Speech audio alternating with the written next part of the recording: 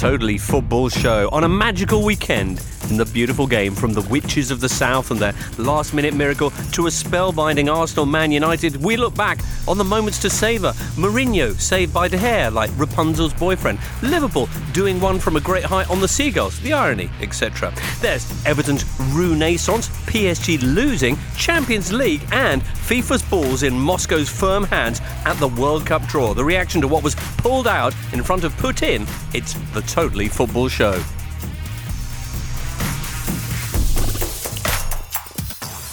Rah, everybody. What a magical weekend.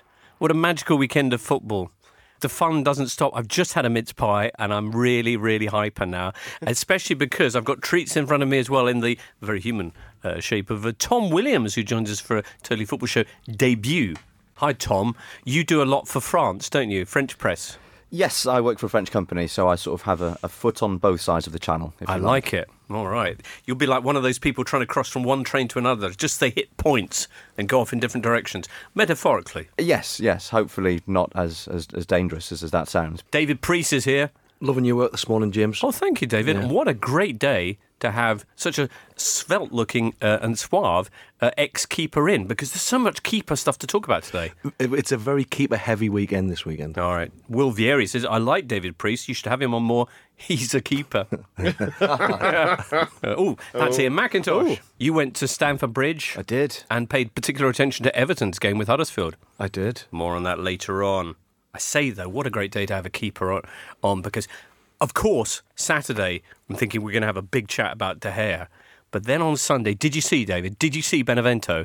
Only the greatest moment in football history, according to Tim Daish. The greatest, most unorthodox header I've ever seen. Well, it's lovely. He said, the bench waved for me to go up front, so I ran up there and closed my eyes and dove at it as if I was making a save. That's exactly what it's kind of hit him on the top of the head. Yeah. Back of the head. Yeah, it was brilliant. All right, for those who just joined us, this is Benevento, and we've been tracking them for a while. Lost all their first 14 games, often in really unfortunate last-gasp circumstances. Sunday, then, they're taking on Milan with Gennaro Gattuso making his debut on the bench for the 7-time European champions. And, of course, they're behind going into the final minutes, 2-1. And then it happens. In the 95th minute. And this happens. Che si muove sul primo palo, traiettoria con Brignoli! Brignoli! Ha segnato il portiere del Benevento! Just remarkable. There's a little bit of sadness at that extraordinary record that they'd put together of 14 straight defeats, the longest ever run of defeats from the start of the season in football history, I believe. A little bit of regret that that's ended, but well done to them. They're now 9 points from safety. Can they do it, David? No, they can't. I mean, Gattuso must be absolutely raging as well. I mean, yeah. It wasn't a great first game for him because he couldn't win anyway. They're expected to win, and if they get beat, then it's even worse. Did you see what Gattuso said? I would rather have been stabbed. Yeah, like a pugnalata. Well, I'm not sure that they can't, David. I'm not sure that they can't. I think there might be 3 worse teams than this Benevento side, especially with that incredible turnaround. But Brignoli, I mean, did you ever score a goal as a keeper? No, I've got an assist to my name, though. Silkeborg versus Weiler, 2007, I think it was. Went it for a corner. Little flick on down to Runarsson. Our Icelandic midfield player, half volleyed into the net, 1-1, which was good because I gave the first goal away to Weiler, so nice one. Bit of a relief. You've obviously seen keepers score. I remember Chilavert with the free kicks and that. Brignoli, who's actually owned by Juventus, he's on loan. Yeah.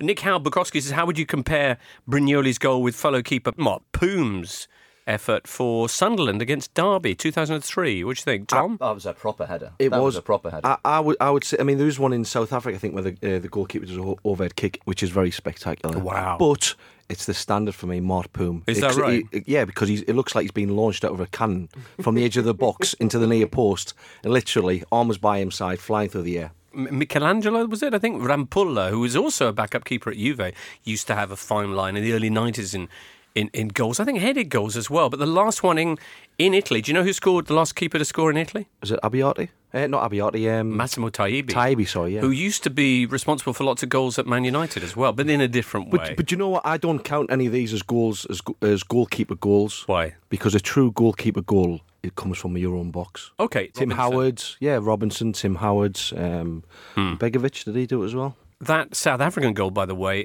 here's Liam Kearney identifying it. It was Masaluki for Baruka FC.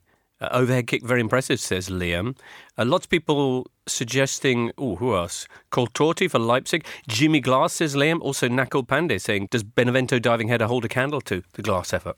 Well, the Jimmy Glass goal was special, not just because it's a goalkeeper scoring, but also because it prevented Carlisle from going down on the last day of the season. Well, that's good. So in terms of narrative, that's packing a lot of punch. Really? Would you put that ahead of this, though, ending that incredible Benevento run? It's stopping a team going into non-league on the last day of the season. So as wonderful as this Benevento moment is, I still think Glass is just above it. Jimmy Glass wrote a book about it, I think, didn't he? They won't write a book about this goal, I don't think. I don't know about that, actually, David. I think this has been an absolute sensation. Absolute sensation. Although, to be fair, the Gazzetta this morning, the front page, was mostly given up to Inter, who've gone top of the table. It said, Inter boom, Milan spoom. I'm not sure what they mean by that. Unless Has it been lost in transit? I don't get that. I don't get that either. Italians do let me know what they mean by spoom. But it's obviously not a good thing. Sounds a bit rude. We'll talk about this later on, eh? Unless there's anything else you want to talk about with regard to keepers scoring. The only thing I was going to flag up was the South African goalie who scored that incredible, I think it was an overhead bicycle kick in stoppage time to win the game. Rather than just going mad, like the Benevento goalkeeper did, he ran over to the corner flag and did this really convoluted, choreographed goal celebration. As if his entire life he'd been standing there between the posts thinking, not only will I one day score, but when I do, I'm going to drop this really silly celebration. I think that's the only thing that goes against Mark Pooms, because I think it was against Derby, his ex-club, and he didn't really celebrate. He just sort of ran back sternly to his goal. I mean, you've got to celebrate that goal. I still think it's amazing that all of these people have scored more goals than Tony Hibbert, who actually played out on pitch. That's incredible, isn't it? Anyway, let's sum up by saying Inter boom, Milan spoom, but best was Mark Poom. And we'll move on. One of the moments of the weekend, but there were plenty more of them, particularly Saturday evening as Arsenal took on Man United. That we will be discussing after this. Arsenal Man United, everybody. What on earth happened at the Emirates, Tom Williams? What didn't happen at the Emirates? I mean, it was a proper... Arsenal didn't win. Arsenal did not win, yes, this is true. And Arsenal didn't get a couple of late penalties that they thought they should have had. But it was a proper sort of gloves-off, knockabout, end-to-end ding-dong. Was it because... Did Man United come out and play like that in a very uncharacteristic fashion for that kind of fixture because it was against Arsene Wenger? Was it a personal thing or a tactical thing with Jose? I think it was probably a blend of the two. I almost wondered whether United had made a better start to the game than they wanted to, because they were only set up to counter-attack. And because Arsenal were messing around with the ball at the back, they were 2 goals up inside 11 minutes. And then you had a team that had been set up to counter-attack with a 2-goal lead to protect. And I thought United generally played very well, but certainly the second half... Isn't that perfect, though, if you're set up to counter-attack? Because then you can just sit back and hit them because they've got to come on to you, no? True, but I think... What it meant was that, when you've already got a 2-goal lead to protect, that, need to counter-attack becomes a lot less. And what becomes important is just seeing the game out. Right. And they didn't really have anyone who was looking after the ball properly, which became even more pronounced a problem when Paul Pogba was sent off, which I think partly explains why they were sort of clinging on a little bit. David De Gea making 14 saves, a record in the Opta era. A really, really, really enjoyable game. Well, it's a match that brought to an end a series of impressive runs. Arsenal's unbeaten run at home. Jose's woeful record away against top sides. That Lacazette and Sanchez always winning when they start together business. We'll talk about who should be happier with this between Man United and Arsenal in a bit. Leaning towards United on account of the 3 points myself. But first, David, let's salute the extraordinary De Gea. We've had your thoughts on him before. Lots of listeners asking, is he the best United keeper they have ever had? Ever, David, ever? No, you wouldn't say at the moment. Well, I mean, Schmeichel's literally head and shoulders above everyone else. I mean, could Schmeichel have made that double save on Lacazette and Iwobi? Yeah, of course he could, yeah. But I mean, it's as a goalkeeper, they've been blessed, in that department they've been blessed the last sort of 15, 20 years with Schmeichel, Van der Sar, and then De Gea, obviously. And he's... one thing I do like about him is that he's developed as a goalkeeper. He hasn't, you see someone like Manuel Neuer. I remember seeing him at 17, got to watch him in training at Schalke, and he looked the part then. He looked every inch the goalkeeper he is now, really. Whereas De Gea, he's had, it hasn't been a straight line of development for him. And the fact that he's come through that initial first 2 seasons and then just blossomed, I mean, it's in my eyes, it makes him puts him high above everyone else. Mm. But can you remember a more complete goalkeeping performance for United than the one on Saturday? I mean, there were important saves. That was the thing about it. That double save, the second save was unbelievable because his reaction, being able to think, and in those situations you do. It might seem like a subconscious reaction where you just an instinct, but it's not. He's a keeper who favours going with his feet anywhere. You look at his game. There's a lot of keepers now adapting their game to the style that he uses, and you think that's what he had a good couple of seasons at Madrid, and then when he came here, he's obviously had to adapt to a different style of football. And with Eric Steele, he broke down his game right down to the base level again, and built it back up. And Eric Steele says himself, I spoke to him about it, and he says as much as he thinks that he taught David De Gea to build his game back up again and change things in it, he learnt as much from him as well. What do you think he learnt from him? Well, I think that's a big part of it, is stopping balls with the feet. Right. That it's a much more efficient way of doing it, of stopping the ball. It's very difficult, especially with goalkeepers who are tall, to get down there to low shots very close to them. Although the way he did get down for the first of that double save. Well, that's it. I had somebody come to me saying, don't you think he should have got the ball out of danger? When in situations like that, all you're doing is stopping the ball. You're not worrying about anything else. You haven't got the luxury of doing that. But that is one thing that he's very good at. And you look at across all the goalkeepers, when he's parrying the ball, he parries the ball out of danger. Mm. John Bennett says one day they should build a statue of that person in the back office at Real Madrid who messed up the David De Gea transfer.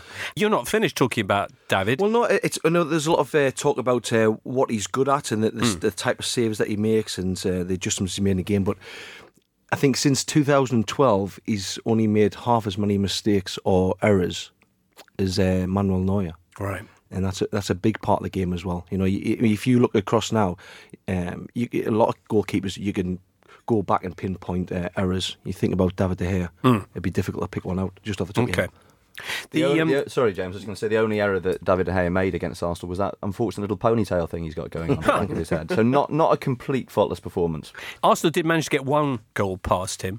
Did Ramsey mean that assist, do you think, Tom? I am going to give him the benefit of the doubt and say that yes, he did. I mean, it was a lovely touch. I think whether he meant it or not, the dexterity to bring down that ball, and then if he didn't mean it, he very really quickly realised that Lacazette was in a much better position, scooted out of the way quickly. He didn't look surprised. I did study the replays. He didn't look surprised. No, he didn't. Cushioned the ball down, saw that Lacazette was there, skirted out of the way. No, I think we can give him the credit for that. All right. Well, the big question then, Ian, which you raised an eyebrow about before, who's going to be happier about Saturday's performance? A lot of Arsenal fans were still buzzing, even though they lost after the game, just because the team had played so well, with one or two exceptions. Yeah, this is true, and I certainly think they've tested the very notion of XG this weekend, which in the mainstream at least is very much in its infancy, because I've never seen it as high as 5 by a team that didn't win the game. In fact, I've never seen it as high as 5 full stop. More traditional stats were also very much of that ilk, i.e. 75% possession. The number of shots they had, how many was it? 33, I think. And how many on target? 15 on target. 15 but De Gea only made 14 saves, so I presume one of those was blocked by someone. Yeah, they did get one in. Yes, that'll be it. That'll be it. A lot of this has got to do with United going ahead so early and taking a two-goal advantage, because the dynamics of the game change after that. Right. They're not going to keep going hell for leather and leave themselves open. So they invite a little bit and allow them to have possession. So I wouldn't get too carried away if I was Arsenal. It's possible that I'm more pessimistic than most, but I'd be focusing on those first 12 minutes and those catastrophic errors that put Arsenal on the back foot immediately. And I think that Mourinho did that deliberately. I think he doesn't do it often. He doesn't often throw everybody forward and get that press going. Did it against Chelsea last season to great effect and stopped them in their tracks. And I think he did it here. I think he knew that Arsenal would want to settle into the game and he didn't let them. Right. That said, while he comes away with a 3-1 win, there are one or two worrying points. Some people would say the fact that the goalkeeper was the man of the match, and with Man City coming up next weekend, that might be a bit worrying if De Gea's going to be put under a similar amount of pressure. Having said that, as who was it pointed out? As Alexander Netherton points out, have a good goalkeeper is allowed for any team that wants to try it. I'd rather have them in good form before a game like that than not in good form before a game like that. I don't think there's any issue with that. I think the biggest worry is Paul Pogba. Paul Pogba, right. Being out for 3 weeks, 3 games, sorry. We've discussed many times the difference he makes to them. And without him against Manchester City, that's going to be very tough. That moment where he rounded Koscielny as if he was playing against 6-year-olds or something. Just stiff arms him off and this is a sad thing. He was looking like after that injury he was beginning to get back up to 100%. But on the bright side, I guess he'll have plenty of time to rest up over the Christmas period. It wasn't just about Pogba and De Gea. Mark Canary says, after an incredible display at the weekend, can anyone explain to me Jesse Lingard, who's on a real run of form, by the way, isn't he? What position does he play? Is he any good? I genuinely don't know, says Mark. Should we be getting excited about him before Russia? Tom? I don't see why not. I think Lingard is a player who confuses people because he hasn't always been a starter for United. And when he does start, he pops up in different positions. The last 2 matches, Watford and then Arsenal, he was playing in this sort of number 10 role, if you like, behind the front too. But he's a very good player. He does lots of things very well that don't leap out. I mean, obviously at the moment he's scoring goals, so we can see what he's doing. But I think his movement's very good, very intelligent, and very selfless. He runs beyond the defenders quite a lot. He creates space behind himself. He's got this really useful knack of scoring important goals in big games. And talking from an England perspective, there's clearly quite a lot of competition for those attacking midfield places. But if you look at the way things are currently, I mean, Raheem Sterling is obviously flying. Dele Alli's gone off the boil a little bit. Adam Lallana's been out with injury. Ross Barkley's off the picture. I think if you were to pick the squad now, you'd put Lingard in it. And if he's going to carry on playing in this way for United until the end of the season, then you definitely have him in there, I think. All right, well, we touched on the World Cup there. We'll discuss the draw that was made last Friday for the groups after this.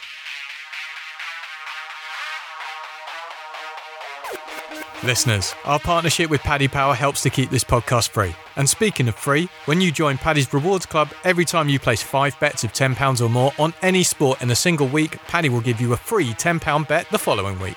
Sign up now at paddypower.com. T's and C's apply. Max £10 bonus per person per week. Specific odds required. Excludes shops and cashed out bets. 18 plus only. BeGambleAware.org. And when the fun stops, stop. Friday, everybody. It was the World Cup draw for the 32 nations that have earned their places in Russia 2018. World Cup not without its issues.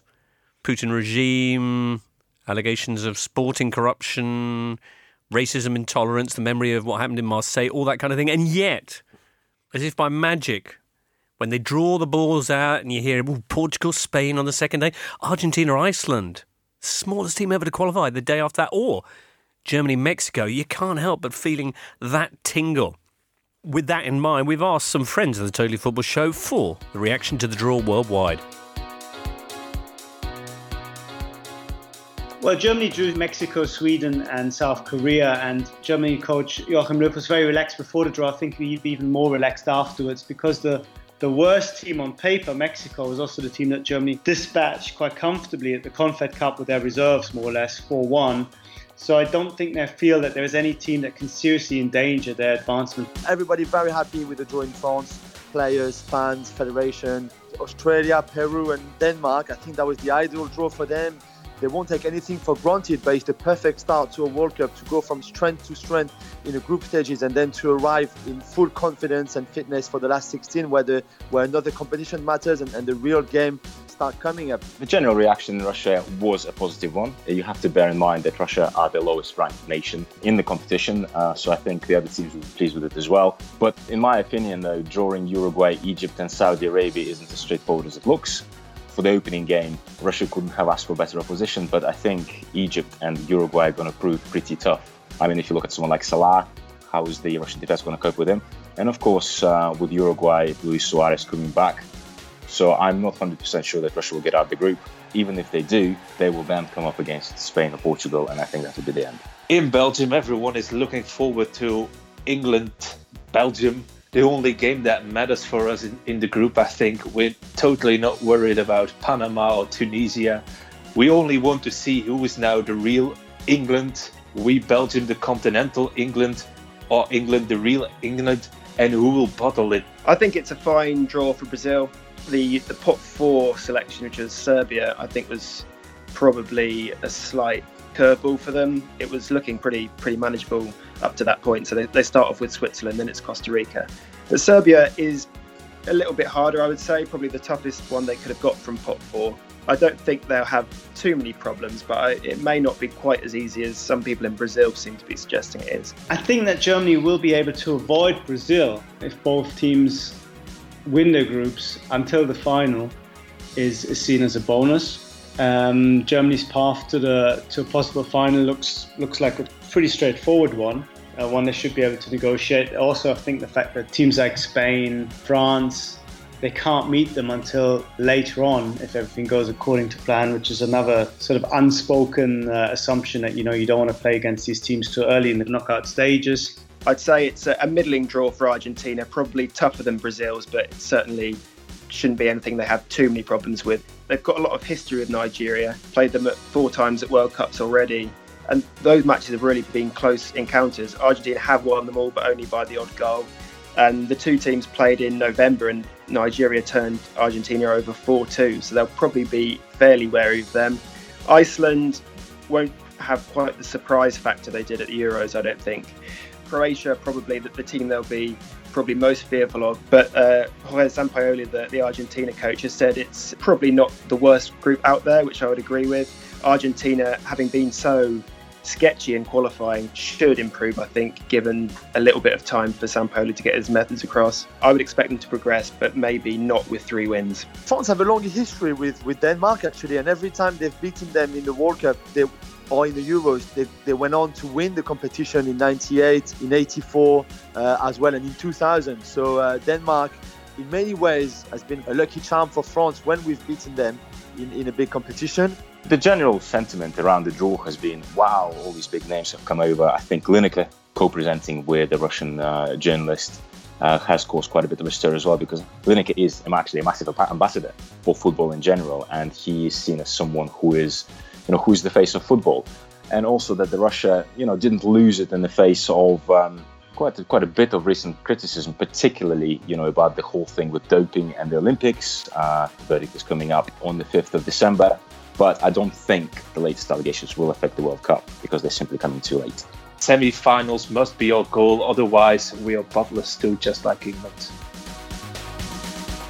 Jack Lang, Julien Laurent, Raphael Honigstein, Sasha Gurianov and Christophe Toureur. They're summarising some of the global reaction. And no one, I think, as happy as Russia, who came away with what I believe is the weakest group in modern World Cup history. England's, though, I think has been widely saluted, featuring Tunisia, Panama and Belgium, as being very much, within England's kind of capability. Ian, what would you say? Well, you'd have to say the best bit of news there is that England-Belgium is the last game. So presumably, I don't know why I'm saying presumably.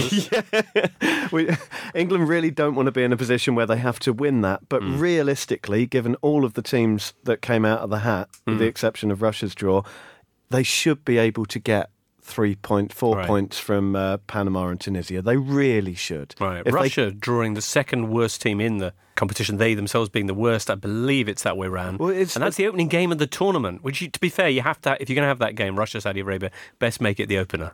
Yeah, I mean, the numbers are extraordinary. The Times have the average world ranking for every group, which varies between about 18 and 25, with Russia's group way up at 45, cheapest, which is an astonishing golf. Hey, these things happen, don't they? Though, excellent.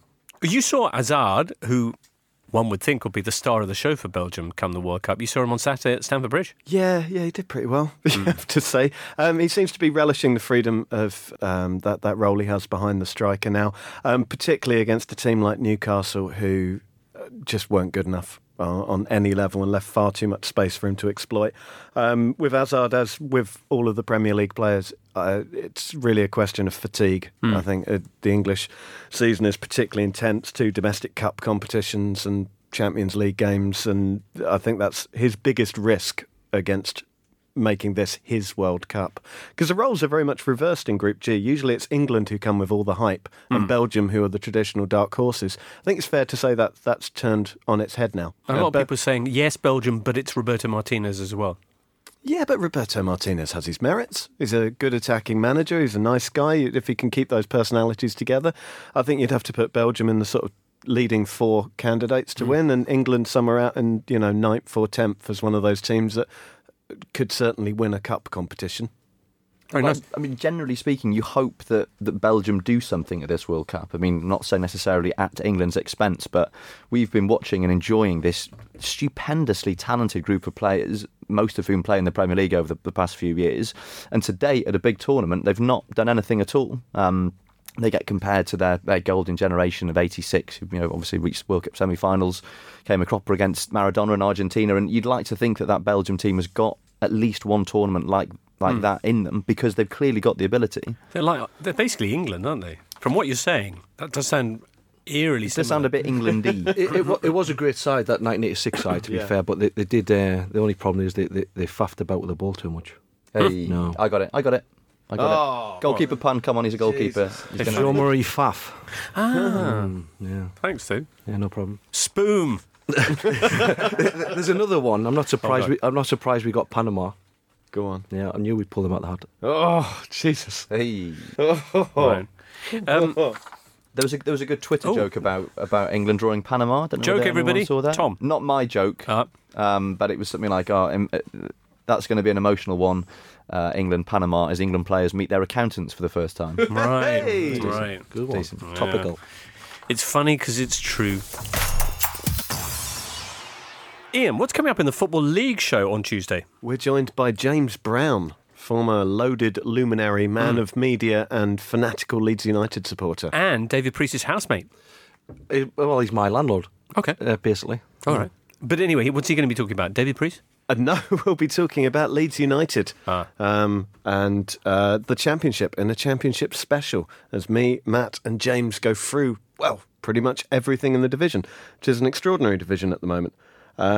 Not least Sunderland. Yeah. After that very, very brief burst of hope, suddenly losing 3-1 at home to Reading in a game marred by reports of a young supporter showing his displeasure by defecating in his seat. However, we did check this out before the show.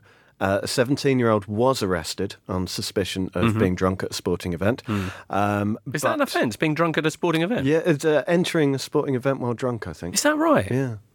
But anyway, do go on with your story. Yeah, and they said that the offence specified on social media didn't happen. He didn't do number 2? No, I mean, one could not blame him for showing his displeasure in such a manner. Well, the year-long wait for a win on Wearside continues. At the other end, Cardiff closed the gap on Wolves, at least until they play Birmingham this very evening. I was with Neil Warnock on Saturday morning, actually. Were you? Yeah. How's he doing? He was very well. I mean, he's always kind of high on life. I'm somebody who has a lot of time, never having had him as a manager of a team that I supported, or indeed facing a team I supported, etc. Got a 6-point gap on the playoffs at the moment. Nobody saw that coming. We were at Notts County, Oxford City in the second round of the FA Cup, of course, because I know you're curious as to why I was spending Saturday morning with Neil Warnock. I wasn't going to ask any questions. It was part of what, for me, was a remarkable weekend of football, because Oxford City, as you no doubt know, are languishing down at the bottom end of the National League South, 6th tier of English football, while under Kevin Nolan, Notts County have absolutely... when he took over, they were 20th. They're now only goal difference off the top of League Two.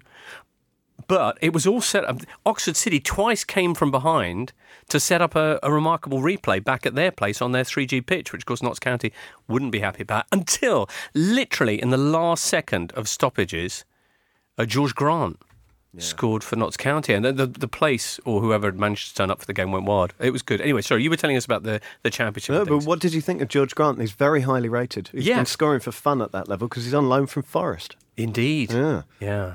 across the river. Yeah. Yeah. Very, very highly rated. The final thing I was going to flag up, so a sad farewell to Leonard Slutsky, who parted company with Hull, mutual consent. Hull just above the relegation zone. Nothing's gone right. It's a horrendous job to take due to problems behind the scenes, having to pretty much build an entirely new team at short notice, and it didn't work out. But he's a lovely man. I hope that's not the last we see of him. Okay. Anything else you want to add, or we'll go back to the Premier League? No, that's all totally Football League. Back to the show. Premier League. All right. Liverpool. They took Brighton apart.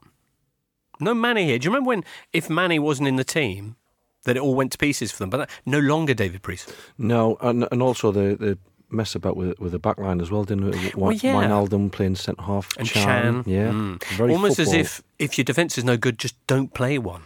Well, that's it. At least have someone who can play football. Right. Yeah, so it worked out for them. I mean, it was probably a good fixture for them to do that and to experiment a little bit and rest players. But nice 5-1 win takes them back into the top four. They've got Champions League midweek. They need at least a point at home to Spartak. They're 1 point ahead of Sevilla. Spartak are 3 points back as they chase the qualifying spots in that group. Of course, after that, they've got the derby against Big Sam's new look Everton. Yeah. What did you make of their game against Huddersfield?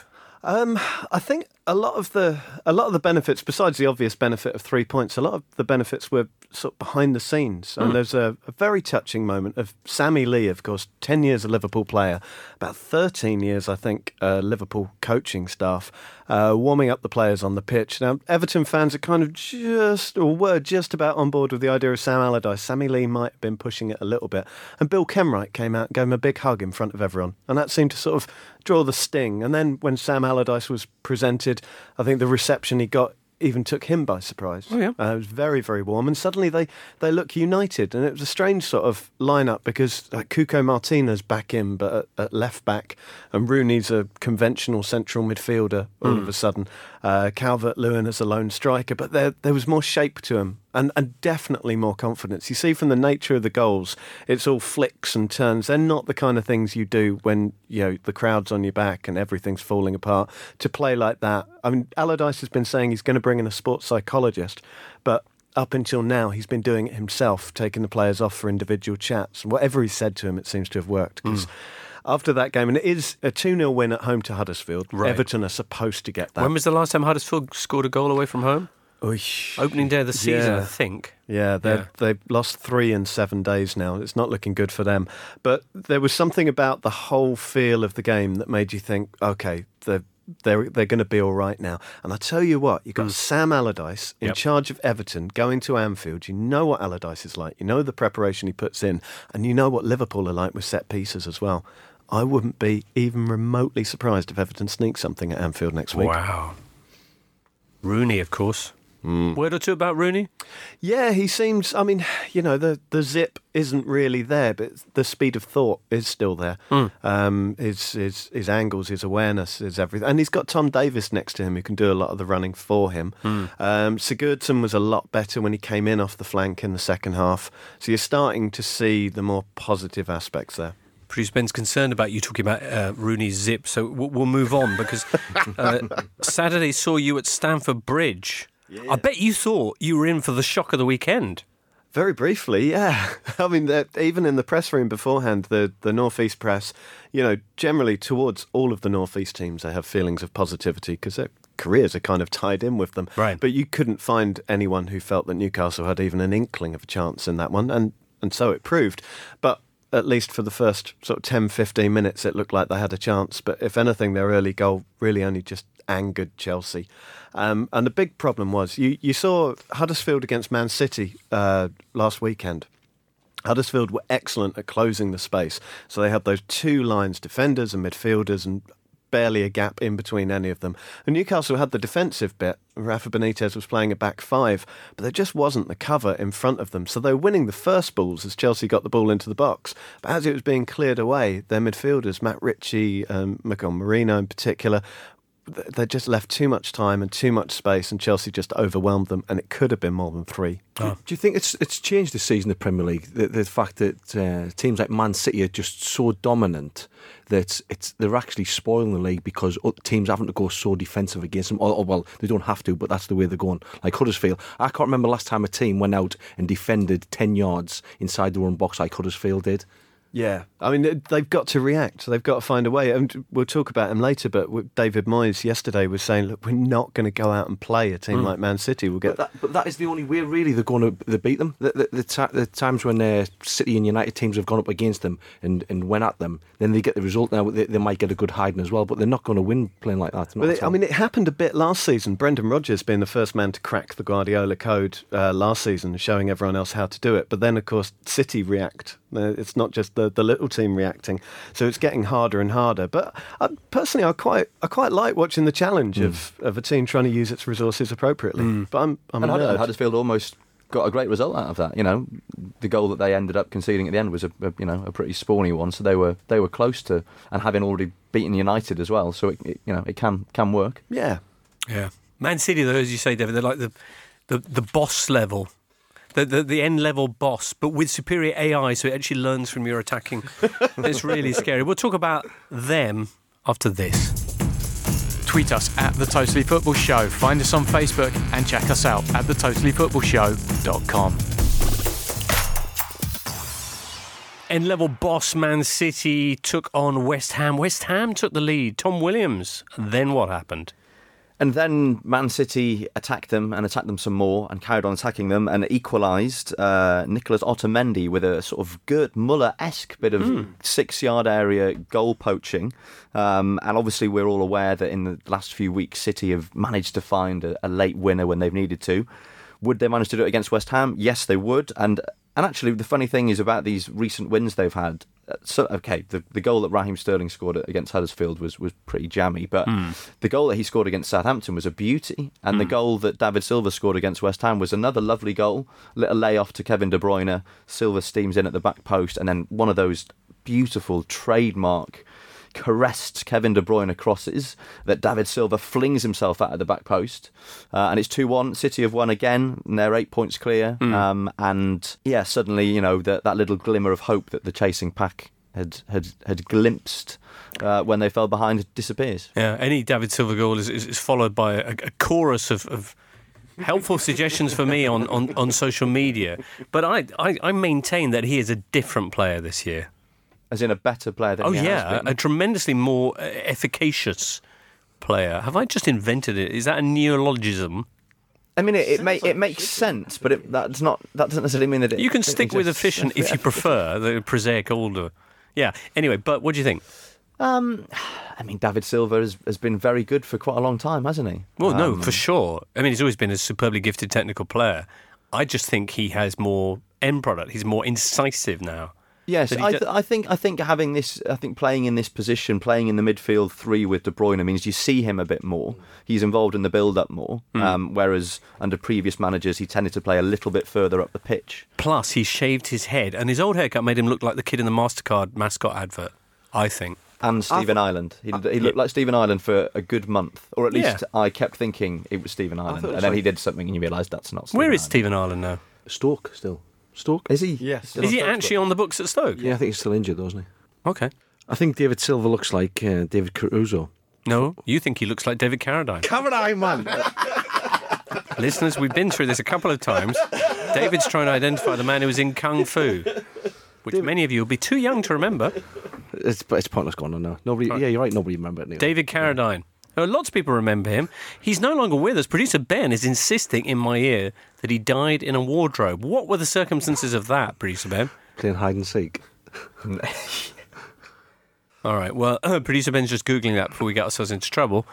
But let me ask you, David Priest, is it true that West Ham now have a big decision to make next week about their goalkeeper? David Moyes has a massive decision to make. I think Adrian played really well. And not only that, the fact they were missing... centre half. Oh God, come on, man. Winston Reid. Yeah, and the fact that we're missing Winston Reid as well. It might be quite telling this season that they're doing better without both of them. And I think unless there's, I I wouldn't have thought there's a clause in Joe Hart's contract saying that he must play. I wouldn't have thought City would have put that in because he's on loan. Yeah, I mean, some clubs might insist on them playing, but I wouldn't have thought that Man City would be bothered whether he's playing or not. Really, I hear you. He might actually fancy taking the next 2 games off. West Ham's next 2 fixtures are Chelsea and Arsenal. Ooh. So if you are going to get dropped. Well, to be fair, it's 2 games where you shouldn't be as a keeper. You shouldn't. I mean, you could lose the game, obviously, but you still come out with a lot of credit. And then if Adrian plays exactly the same way as he did against City, he puts himself in a strong position. And plus, with Hart having played as disastrously as he did at Everton, that sort of adds more grist to Adrian's mill, perhaps. All right. Producer Ben just confirming the sad details of David Carradine's passing. He was found tied up in a wardrobe in a hotel room in Bangkok. Really? Yeah. I feel like I still need to know more. Well, you can Google it online. I don't think it would be... Perhaps not the appropriate forum. Yeah, I don't want to go too much further into the details. But, a sad way for a legend to exit. Koku Fetishist says, it turns out Puel is a good manager. Leicester manager Claude Puel, of course. Could be an interesting fight for Leicester with Watford for 7th place. Which club is the better one? What do you think, Tom Williams? Hard to say, really. And they're both in, good runs of form at the moment. Leicester. Sorry, I think we're about to say the exact same stats. Go on then. 1 defeat in 11, and that was against City. Right. And they only lost 2-0 and played quite well. Right. Puel's come in, has done a good job. Right. Demarai Gray was back in the team against Burnley, scored the goal, got injured in the process, carried on.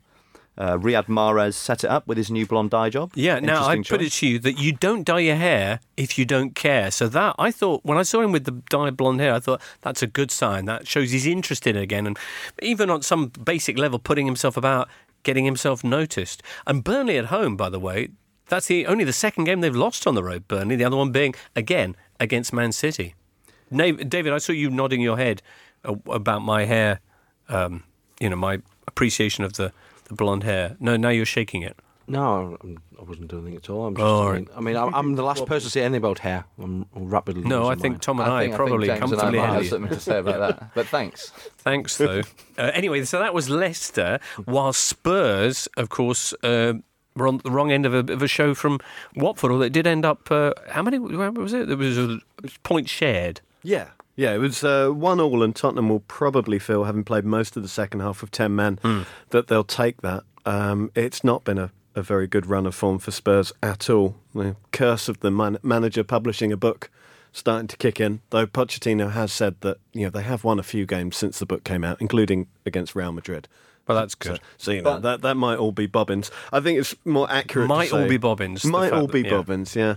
It might be more accurate to look at departed players, injured players, tired players, and a tough run of fixtures. But right. Tottenham, 6th place. Well, Alderweireld is going to be out for a long while yet, and now they're going to be missing Davinson Sanchez for, 3 games? Yeah, I think so, yeah. I personally, I don't think it was a send-off. You don't? No. He puts his arm across him, doesn't... It's not an elbow, he puts his arms across and just... Kind of was an elbow, though, wasn't it, David? Yeah. It's the pointy bit in the middle. Yeah, but it was a full arm he put out. It wasn't a pointed elbow, it was a full arm. Was it not? Yeah. I think it was a yellow card. Elbow, was it? It was an elbow, but not a proper elbow. Right. More of a forearm smash.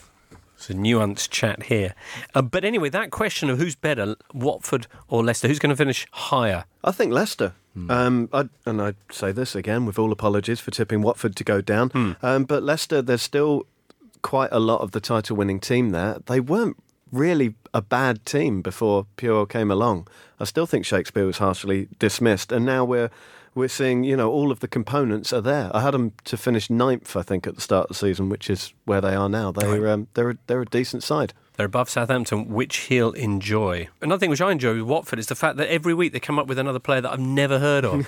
They're like watching the World Cup in the 70s or something. Do you know what I mean? Last week it was, who was it? Ziegler, who, out of nowhere for me, I'm sorry, because everybody else has probably been tracking him for years. Had he not been injured, Ziegler? Had he? But now, Christian Kabasele this time, again, completely out of the blue for me. And I bet they've got loads more in a cupboard somewhere. They just kind of wheel another one out. Of course, it's all part of that Pozzo scouting network, isn't it? They have this scouting network that extends outside of the Premier League and people that you've heard of off Football Manager. And so, there's a few misses in there, but particularly Rich Arlison being one of the signings of the season thus far. They do things very smartly. I still think they're a little... Leicester at their best and Watford at their best. I'd still put Leicester just ahead. Tremendous bit of flirting pre-game when Pochettino met with Silva. I don't know if you enjoyed that. They were kind of fluttering their eyelashes at each other. I mean, literally on the sideline. It was gorgeous to watch. Unlike Stoke's clash with Swansea or West Brom's game with Crystal Palace. Cards. Yeah. West Brom had 20 shots, which is the most shots they've had in a league game since something like February 2015 or something. Right. So they had more of a go. Is there a simple explanation for why they suddenly had loads more shots? Well, they went 4-3-3 and front three of Robson Kanu, Jay Rodriguez and Salomon Rondon. And no Tony Pulis on the bench. And no Tony Pulis on the bench as well, which helps probably. Yeah. Yeah, so without a win still, West Brom in 13 league games, but first clean sheet in 10 league games. Okay. So allied to the shots, that's signs of early progress. And Palace now off the bottom of the table with Swansea now very much there. Yeah. All right. Big game next weekend. Who have they got next weekend? Swansea, West Brom. Yeah. Right. Well, there's lots of big games next weekend. So you've got the Merseyside derby, you've got the Manchester derby, you've got the very much bottom end of the table derby, and all sorts of other things as well. But we'll talk about all of that kind of thing on Thursday, in which the show will also be rounding up what happens in the Champions League. We'll talk a little bit about that kind of thing right after this. Listeners, if you want your face to be as smooth as the sounds here at our new home, Jazz FM, then you need to noodle on to cornerstone.co.uk pronto. Cornerstone take all the hassle out of shaving. Let them know how often you defuzz and sign up to one of their plans, and you'll never have to worry about running out of blades ever again. They'll deliver them right to your door. To get you started, head to cornerstone.co.uk/totally and you'll receive a personally engraved razor and 6 super sharp blades for just £4. That's cornerstone.co.uk/totally. Nice. Yes, indeed, everybody. If you are into your foreign football, then you'll be delighted to know that we'll be catching up on events in Spain very, very shortly. We touched on Benevento. We're still very much bottom of the pile in Serie A earlier on. But at the other end of the table, very exciting situation there. Of course, Friday actually was Napoli-Juventus, and this saw very much Juventus back to being Juventus.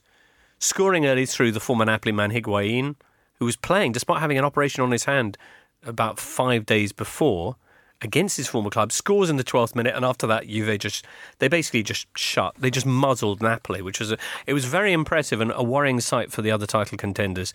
Juve are now 1 point behind Napoli, but top of the table are Inter. Those three teams within 2 points of each other, Tom Williams. Inter had a 2-0 win over Chievo. The next two teams, interestingly, are Roma and Lazio. If they both win their games in hand, you'd have the top 5 within 4 points of each other. Boom. A proper title race, by the sound of things. Proper title race. We'll see if it stays that way till the end of the season. Next weekend, Inter taking on Juventus. Ooh, another big game. Before that, though, Roma, Napoli and Juve will be battling for their places in the last 16. Roma and Juve look relatively good for that. Napoli in a slightly more delicate position. They are 3 points behind Shakhtar Donetsk, who they really require, obviously, then Man City to beat, while they themselves visit Feyenoord. And there's some doubt about whether Insigne is going to be injured for that game. Also in the Champions League, Celtic, who are now 67 games unbeaten domestically after their latest win over Motherwell. This one was 5-1. Crikey. But now they're taking on Anderlecht. As long as they avoid a heavy defeat there, having beaten Anderlecht 3-0 away, they are going to be into the Europa League. All right, then. Lots of other teams battling for their places in the last 16. Some battling for... Well, look at this, Borussia Dortmund. They're taking on Apoel Nicosia for the Europa League spot. Two teams level right now on points. Borussia Dortmund, by the way, failing to win again this weekend. Tom, I don't know if you've been following this. Their travails under Peter Bosch. They were up against 10-man Bayer Leverkusen, a 1-1 draw. Dortmund have now picked up as many red cards as points in the last 2 months. That's never a great stat, is it? That's scary, isn't it? It's 3, by the way, in case you're wondering. It's 3. 3 red cards, 3 points. Okay. Bayern got back to winning ways. They beat Hamburg 3-0 at home. Liam Fiervois says, can Tom put into context how big a shot the Strasbourg win over Paris Saint-Germain was? Tom, you spent 4 years in Paris and Still worked for AFP, of course. Can you put this into context for us? When Strasbourg beat Paris Saint-Germain. Tom, what on earth happened here? A hefty shock. Strasbourg, promoted from Ligue 2 last season, in the relegation zone at the start of the game. PSG undefeated in the league since April, and they lost. Just PSG. Unai Emery rested a few players. No Thiago Silva, no Verratti, no Cavani. And yeah, it was one of those days where PSG just didn't really turn up. They admitted after the game they hadn't really been as focused as perhaps they should have been.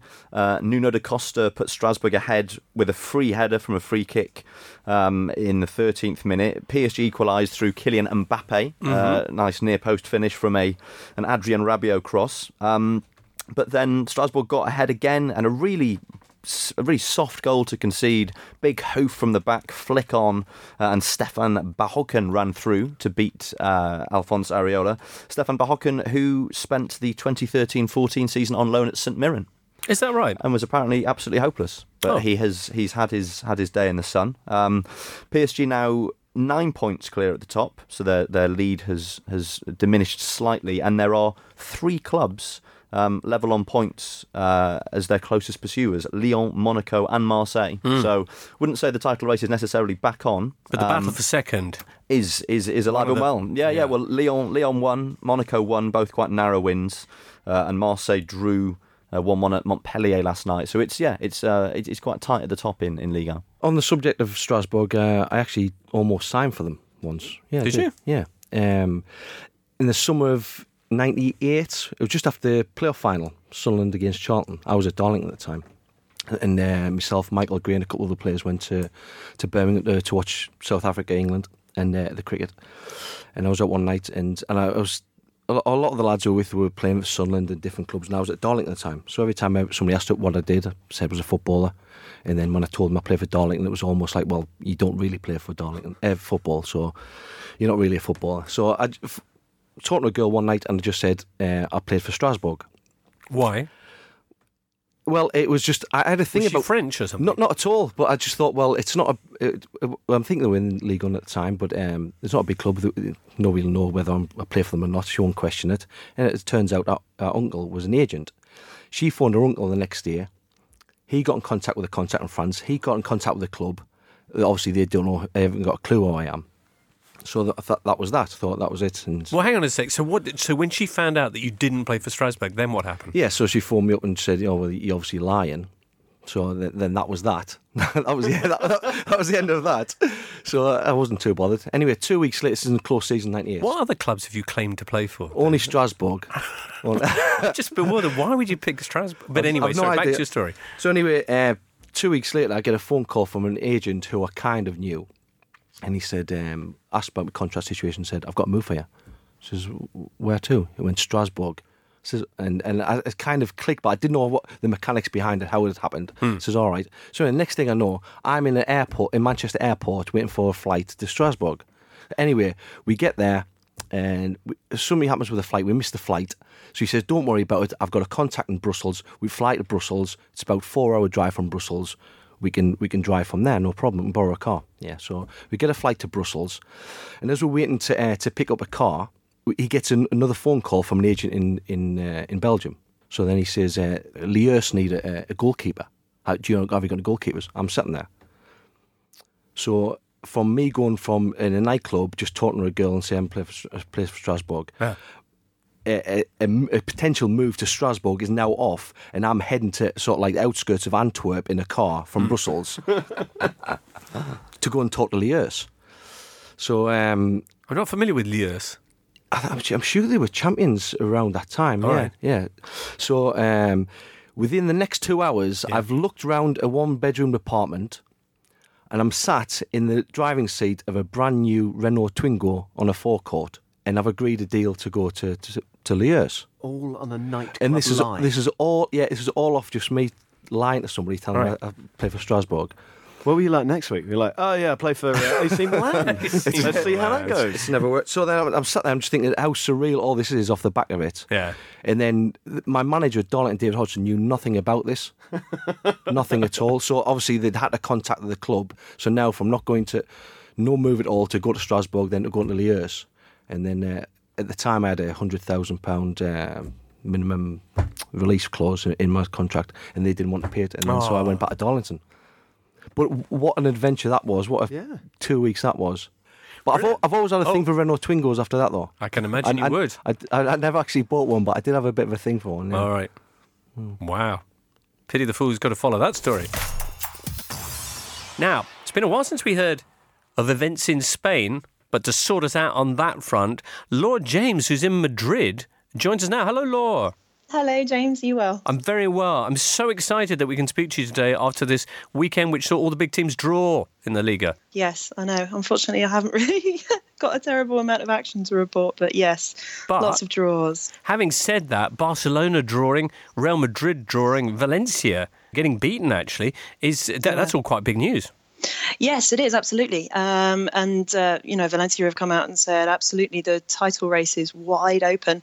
It is a question, though, of a team stepping up and taking advantage when those big hitters draw. Nobody seems to be doing that, possibly barring Atletico, who got a late winner. The traditional big two of Barcelona and Real Madrid. Real Madrid, I see, are off to their worst, in terms of the number of points they've got, the worst performance in a decade in the Liga. Barcelona are hardly lighting things up at the moment either. Statisticians over here are having a whale of a time where Real Madrid are concerned, because all you see in the papers, for instance, Marca this morning had a statistical analysis of why they're doing so badly. Remarks about how, for instance, Benzema needs 10 attempts before he scores. Ronaldo needs 34, they've calculated, attempts before he scores a goal. This is in La Liga, of course, because his Champions League form is outstanding. But yeah, in terms of the domestic competitions, they're just not doing it. Messi got his first goal in 6. But as you say, the real story has almost been Valencia amongst all of this. What has gone so right there? The coach is the key. Marcelino he's a very serious, very studious coach, known for his homework and a very sort of methodical approach to preparation. Now they're the second highest scoring team in the league. Condobia, Gonzalo Guedes, Rodrigo, hugely important, along with Dani Parejo. As you said earlier, they lost at the weekend. They blamed that on Getafe's pitch, claiming that Getafe deliberately failed to maintain that in the days leading up to a match, allowing it to harden in this very dry but also extremely cold country. And yeah, 15 degrees is cold. They've said that the league should be doing more to stop Getafe from getting away with this. But in terms of what has gone right with Valencia, it's very much a very methodical approach to work. And I think there's a great deal of self-belief there as well. They say that the title race is wide open. I'm not terribly convinced they're long-term contenders. Losing against Getafe, who went a man down after 25 minutes, they should have got something, I think, there. But it's very refreshing to see. Absolutely. Finally, Laura, what was the reaction to the World Cup draw? Portugal, Morocco and Iran, and the opening game for Spain against Portugal, which, of course, has that Cristiano Ronaldo narrative. It does. This Iberian derby. Julen Lopetegui has said it's not the time to talk about individuals. Portugal are, European champions as a team, and while that sounds like standard parlance, I suppose, for a respectful coach or someone not maybe even wanting to give a headline away, he has worked over the past 18 months to make Spain more of a team. When he took over, they were on a decline, better than 2014, but nevertheless rather hapless. And I think, what he's instilled in terms of making them gel a little bit, bringing that young talent forward as well. Isco, Marco Asensio, Alvaro Morata, all hugely talented and known now. So in terms of what they expect from this World Cup, progression, certainly from the group, along with Portugal, though, but I think they're very, very wary of that opening game. Well, it should be an absolute cracker. Laura, thank you so much was that a dog you have there? Yes. Oh. It's obligatory in this industry, I think. Perrita, ¿qué quieres? Ay. Sorry. No, not at all. What's their name? Era. Era. Tranquila. ¿Qué quieres, mi cariño? Era. There we go. She doesn't speak any English. No. She'll learn. Laura, thank you so much. We best leave you to Era, and we'll catch up with you again soon. Thank you. That's Spain. MLS, David Priest. Can't wait. Have you ever watched any MLS? Yeah, quite a bit. Have you? Yeah, I went over to see one of my good friends is head of branding at the MLS, or at MLS. Head of branding? Yeah. So not in the kind of Texas cattleman? No. Not they don't do that with their players, do they? No, not to my knowledge. But the whole rebranding of MLS a couple of years ago, he was... Dropping that kind of thing. Yeah, it did, yeah exactly. I went up to see him, and it was... it's really took hold over there. They went really fan orientated, and it's all the people are running with it. All right. Yeah. I love that head of branding. I wonder what he does day to day. Did you see him in the office? No, I didn't go in the office. No, just went out for a few drinks from a couple of nights. All right. Yeah. Head of branding. Get some good games there, but the problem is that the domestic season is so drawn out before the playoffs, and there's no promotion or relegation, so a lot of the games don't really mean much. It was a big talking point. I went to a film festival, and there was like a big talk afterwards, and there was a guy who was head of Foursquare, you know, the website, and he's got a team in the NASL or one of the lower leagues, and there's a real sort of move and push towards promotion relegation. Really? Now. Yeah, especially that would be unprecedented, which is something that a lot of Americans would love to be right now, but unprecedented in American sports where there's no notion of moving between one and the other. A lot of the owners don't want it because the budgets are set, and you're dealing with a nation that has this kind of historical trauma of what happened in the 70s when they all flew headlong into it and loads of people lost their shirts. So the owners are very, very much like, we want to know exactly where our budgets are at all times, and promotion relegation doesn't really lead into that. Anyway, next up in MLS land, it is a blistering MLS Cup final, which is only a rematch of last year's Cup final, which wasn't quite so blistering. But anyway, it's Toronto FC who will be taking on the Seattle... What are they, Sounders? Seattle Sounders. We're all up on that MLS. That is going to be next Saturday, 9 p.m. UK time at Toronto's BMO Field. Boom. That's your football. Coming up next, Ian McIntosh takes over the mic and gets the odds with Paddy Power. Thanks, James. Well, it's been a busy weekend. I'm joined by Paddy Power himself for Movers and Shakers. How you doing? I'm doing wonderfully well. How are you? Excellent. That was very, very confident. I like that. I tell you what, there's no confidence, though, and that's Newcastle. I was at Stamford Bridge at the weekend. They did not look good. I think it's 6 without a win now. Benitez seems very, very sad. What are the odds on them going down right now? Yeah, they're 5-1 to go down. So Swansea are rock bottom. It's worse for Swansea fans, to be fair. So if you're a Newcastle fan, at least not as bad as it is for Swansea fans. Their favours are 2-7, but Newcastle are 5-1 to go down, which might be worth a bet because Everton have kind of refound their mojo. So there's a few teams that are kind of getting themselves together a bit. So that it mightn't be as competitive down that end. Let's go somewhere happier. Liverpool to finish top scorers in the Premier League. Now everyone's got Man City for this right now, but another 5 goals for Liverpool against Brighton. What can I get there? Yeah, they're 10-1 to be top scorer, and that could be worth a few quid because they're going to concede plenty, aren't they? I mean, it's all about the defensive howlers for Liverpool, and they have to keep scoring to kind of cover that up. It reminds me of the old Ozzy Ardiles days where no matter how many we concede, we just score more and we'll win, which unfortunately doesn't work that way. But they're 10-1 to finish top scorers in terms of number of goals scored, so that could be worth a look, I think. All right, elsewhere, talking about goals, now we want Celtic to win, we really do, but what could we get for the 3-0 that would see Anderlecht knock them out of third? Yeah, it's a big price. I mean, it'll be unthinkable that they'll capitulate to that degree, but they're 45-1 Anderlecht to win 3-0. So if you do think it could go completely pear-shaped for Brendan Rodgers and Celtic, maybe 45-1 for the pessimist. Pear-shaped is probably the best way of describing England's performances in recent World Cups, but what can I have for gallant runners-up in Russia? Yeah, you see, the group is good. It's not amazing. It's not as good as the hosts, which, like, I don't know, somehow or other end up with the best group in the history of World Cup groups. But England still have a decent group. It's probably just slightly, if you're going over there looking at the draw, I mean, it's better than halfway from between worst and best, isn't it? Like, it's slightly on the right side of it. So they're 16-1 to win it. To get to the final is about 11-2, but to lose the final, heartbreaking as it might be, is 10-1. And if you're, I don't know, I guess you could be a positive England fan and have that as an insurance policy.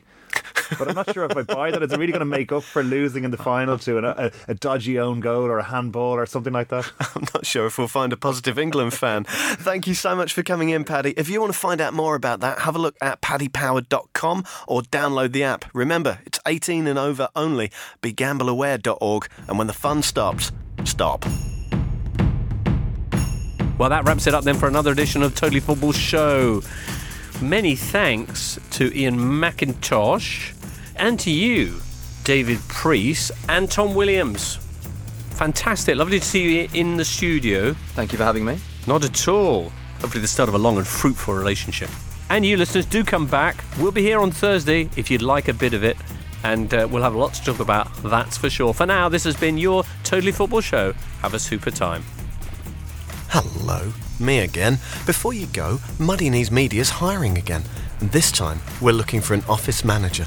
It's not a full-time position, not yet, but we do need someone with administrative experience to come and look after the books for about 16 hours a week. It's the kind of job that would suit a hitherto stay-at-home parent who's just got the kid into school and is looking for a smooth way back into the workplace. If that sounds like you or someone you know, get in touch. Send your CV to hello@muddykneesmedia.com with office manager in block capitals in the subject header.